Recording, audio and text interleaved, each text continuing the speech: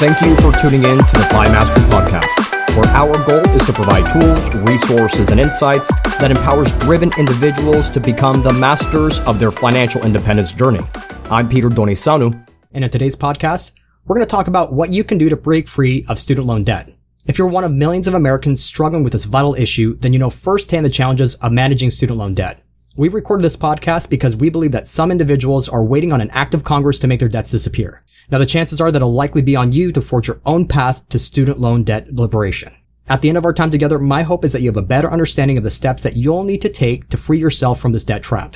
These steps include evaluating how much minimum payments are actually costing you on your student loans, curbing unnecessary interest expenses, finding creative ways to come up with extra principal payments, and more importantly, how doing so may enable you to eliminate debt sooner and give you the ability to focus your efforts on the essential life goals much sooner than you think. So with that, let's go ahead and get started.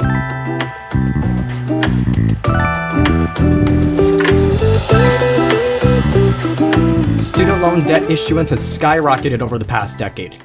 Government data out in the first quarter showed that total student loan debt outstanding reached $1.7 trillion. And of this amount outstanding, 3/4 of it is held up in federal direct loans. Now, this ownership share suggests that if you have a student loan, there's a good chance that Uncle Sam owns it. And if you feel like your debt burden is unreasonable today, you're not alone. Student loan debt balances now average $35,000 for the nearly 40 million individuals who have federal student loans, a figure that has doubled since 2007. And while the number of borrowers has increased by 40% over the past 7 years, loan default rates have tripled over the same period of time. Now, if you want to pull yourself out of your student loan debt trap and forge a path to financial liberation, you'll need to make some decisions about your student loans that are different than what most people are doing right now. Now, many college students assume that money borrowed to finance education can be reasonably paid back in about 10 years. This seemingly short payback period is one reason why some individuals choose to take student loans out in the first place. Well, by the time they graduate, many students accumulate so much debt that they find it challenging to make a standard level payment. That's why some borrowers choose to utilize income relative repayment programs. According to government data, over half of federal direct loans are in some form of income relative repayment as of the first quarter of 2020. Now, this program includes these pay-as-you-earn programs, revised pay-as-you-earn, income-based repayment programs, and income contingent programs. The common thread running through these programs is that your monthly student loan payment is based on the take-home pay per year rather than a level standard amortized amount. Now, income relative repayment programs are vital to helping people manage ballooning debt payments while balancing other essential financial priorities. Compared to level repayment programs, however, income relative repayment plans might be more financially detrimental than simply paying back what you owe on an amortized basis. This fact is notably the case for borrowers with low income and high debt. Now let's look at an example. Consider a couple with an adjusted gross income of $120,000 per year and $100,000 in student loan debt. Under an income relative repayment plan, the couple might pay an extra $18,000 in interest expense over the lifetime of their loan compared to a level repayment plan. Now, this difference is mainly due to the fact that it would take 16 years to repay that debt compared to 10 years under a level repayment plan. Now, the drawbacks of an income relative plan become more evident as we move down the income scale. So for a similar household with an adjusted gross income of $75,000 per year instead of $100,000 per year, their lifetime interest payments would be $84,000 higher compared to a level 10-year repayment plan. Now, what's more, because these monthly payments barely cover the cost of interest expenses, in this scenario, the unpaid interest is capitalized, or in other words, it's added back to the principal loan amount. So the effect here is that a borrower's total loan outstanding rises over time rather than being paid down. And while many income relative repayment plans allow for loan forgiveness after 20 or 25 years, debt forgiveness is in some cases considered taxable income. So what this means is that the remaining balance at the end of 20 or 25 years might lead to a tax bill for, in this situation, of at least $23,000 for the couple at the end of 20 years. Now, it's crucial to understand that income relative repayment programs are an expensive way to pay down your student loan debt. While they're useful for addressing short-term challenges to your financial situation, these programs should not be relied upon as a long-term approach to paying down your student loan debt. If you're participating in an income relative repayment program and are serious about conquering your student loan debt, it might be time to re-examine how much this payment program is actually costing you. If you've ever experienced financial hardship as a student loan borrower, you probably know that payment forbearance can help you manage financial obligations in times of uncertainty. Now, forbearance programs allow you to delay making payments on federal loans and, in some cases, other private loans as well for up to 12 months at a time. Today, there are approximately 3.8 million direct loan borrowers in forbearance with outstanding balances that are growing at a rapid rate. While beneficial in the short term, this program can undo the progress that you made in paying down your student loan debt, and in some cases leave you with higher balances than with where you started. So we talked about earlier, capitalizing interest is the quickest way to derail your student loan repayment program. And while income relative programs might lead to higher debt levels for some individuals, participating in a forbearance program will most definitely cause your outstanding balances to rise over time. Let's use an example to demonstrate this point a little more clearly. Now recall our earlier illustration of a couple with an adjusted gross income of $120,000 per year and $100,000 in student loan debt. Under an income relative repayment program, they might pay off their student loan debt in about 15 years, costing them about $152,000 over the lifetime of their loan. Now, what would happen if we introduced forbearance into this picture?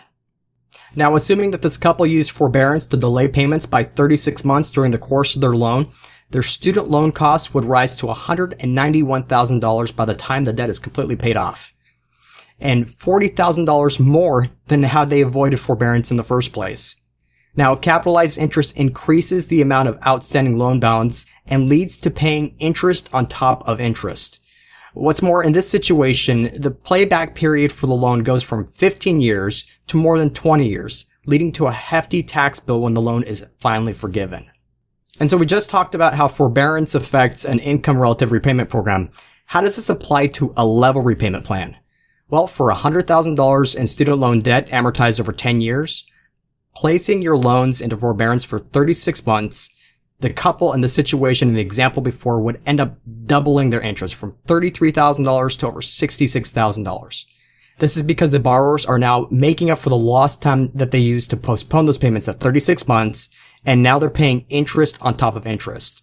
This will lead them to pay additional interest and pay off their loans in 15 years compared to the 10 years of a level repayment plan. Now, we're not trying to take away from the fact that forbearance is a useful tool and can help you navigate tough financial times. But if you do come upon a tough financial time, prioritizing interest payments can help you avoid that capitalization issue we just talked about. So if your goal is to quickly conquer your student loan debt and pay down your balances, then not paying interest on top of interest is crucial to this aim. Income relative repayment plans can lengthen the time it takes you to repay your student loans, while forbearance can lead you to pay interest on top of interest. So if your aim is to eliminate student loan debt, consider alternatives to income relative repayment plans and avoid forbearance. Then create a strategy to make additional principal payments on your student loans. Whatever your chosen repayment plan might be, every payment that you can make on your student loans can shorten the time it takes to pay off your debt and reduces your interest expense. So for example, finding a way to pay an extra $100 per month on a $100,000 10-year level repayment plan can modestly reduce your interest costs and cut your payment period by 1 year. So how does this apply to income relative repayment plans? Well, using the same assumptions as before and making that extra $100 payment can significantly increase your financial savings and shorten your payback period. So let's recall for a second that a couple with an adjusted gross income of $120,000 a year and $100,000 in student loan debt, it might take them 15 years to pay down their student loan debt using that income relative repayment program. Now, by paying an additional $100 per month, they can eliminate their debt in 13 years and save more than $8,000 in interest. Now, let's take this example one step further. Let's look at increasing principal payments from $100 to $500 per month. In the case of our 10-year level repayment scenario, committing an additional $500 per month to principal reduction reduces the repayment period to 6 years and lowers interest payments by a third. For the income relative scenario, a similar contribution of $500 per month could cut lifetime interest costs in half. The point here is that every dollar that you can commit to paying down your principal puts you one step closer to student loan debt liberation.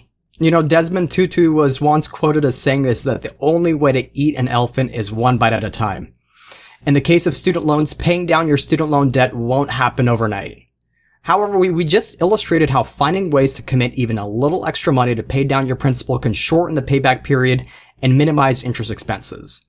Even so, finding that extra $100 or $500 a month might seem like an overwhelming task. What can you do to come up with that extra money so you could pay down your student loan debt faster? Well, here are a few suggestions. What gets measured gets managed. Knowing where your money is going every month can help you identify ways to reduce or eliminate spending and free up cash flows that can be applied to paying down your student loan debt. Now, the short-term sacrifice of prioritizing debt repayments by reallocating spending away from non-essential towards paying down your debt for the next 5 years might lead to a lifetime of financial gains. Another way to come up with some extra cash is paying off your smallest balances first. Now, if you have multiple student loans, then prioritizing the payoff of your smallest balances can help free up cash flow that you could use to pay off your next higher balance. The idea here is to quickly pay down debts with low balances and then use that extra monthly cash flow to pay down your next smallest account balance, and repeating this process until all your student loans are paid off. Another way to come up with some extra cash is to consider refinancing your debt. Now, interest rates have fallen considerably this past year.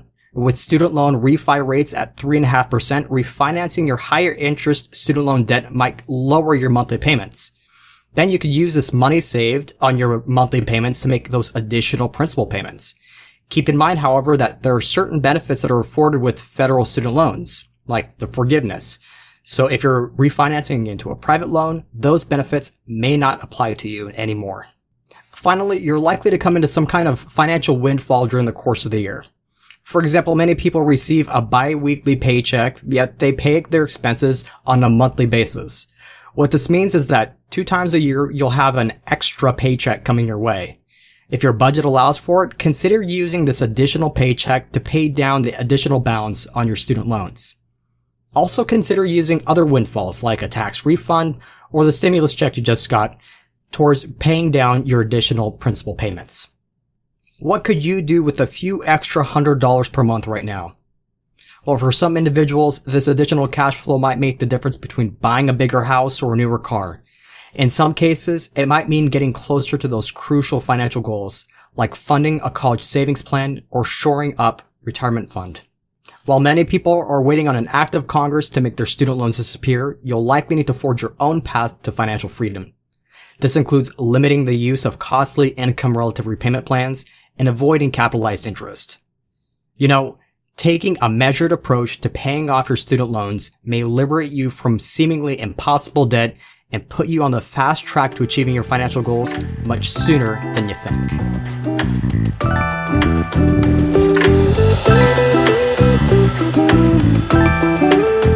Well, that's it for now. Thank you for taking the time to listen to the FI Mastery podcast.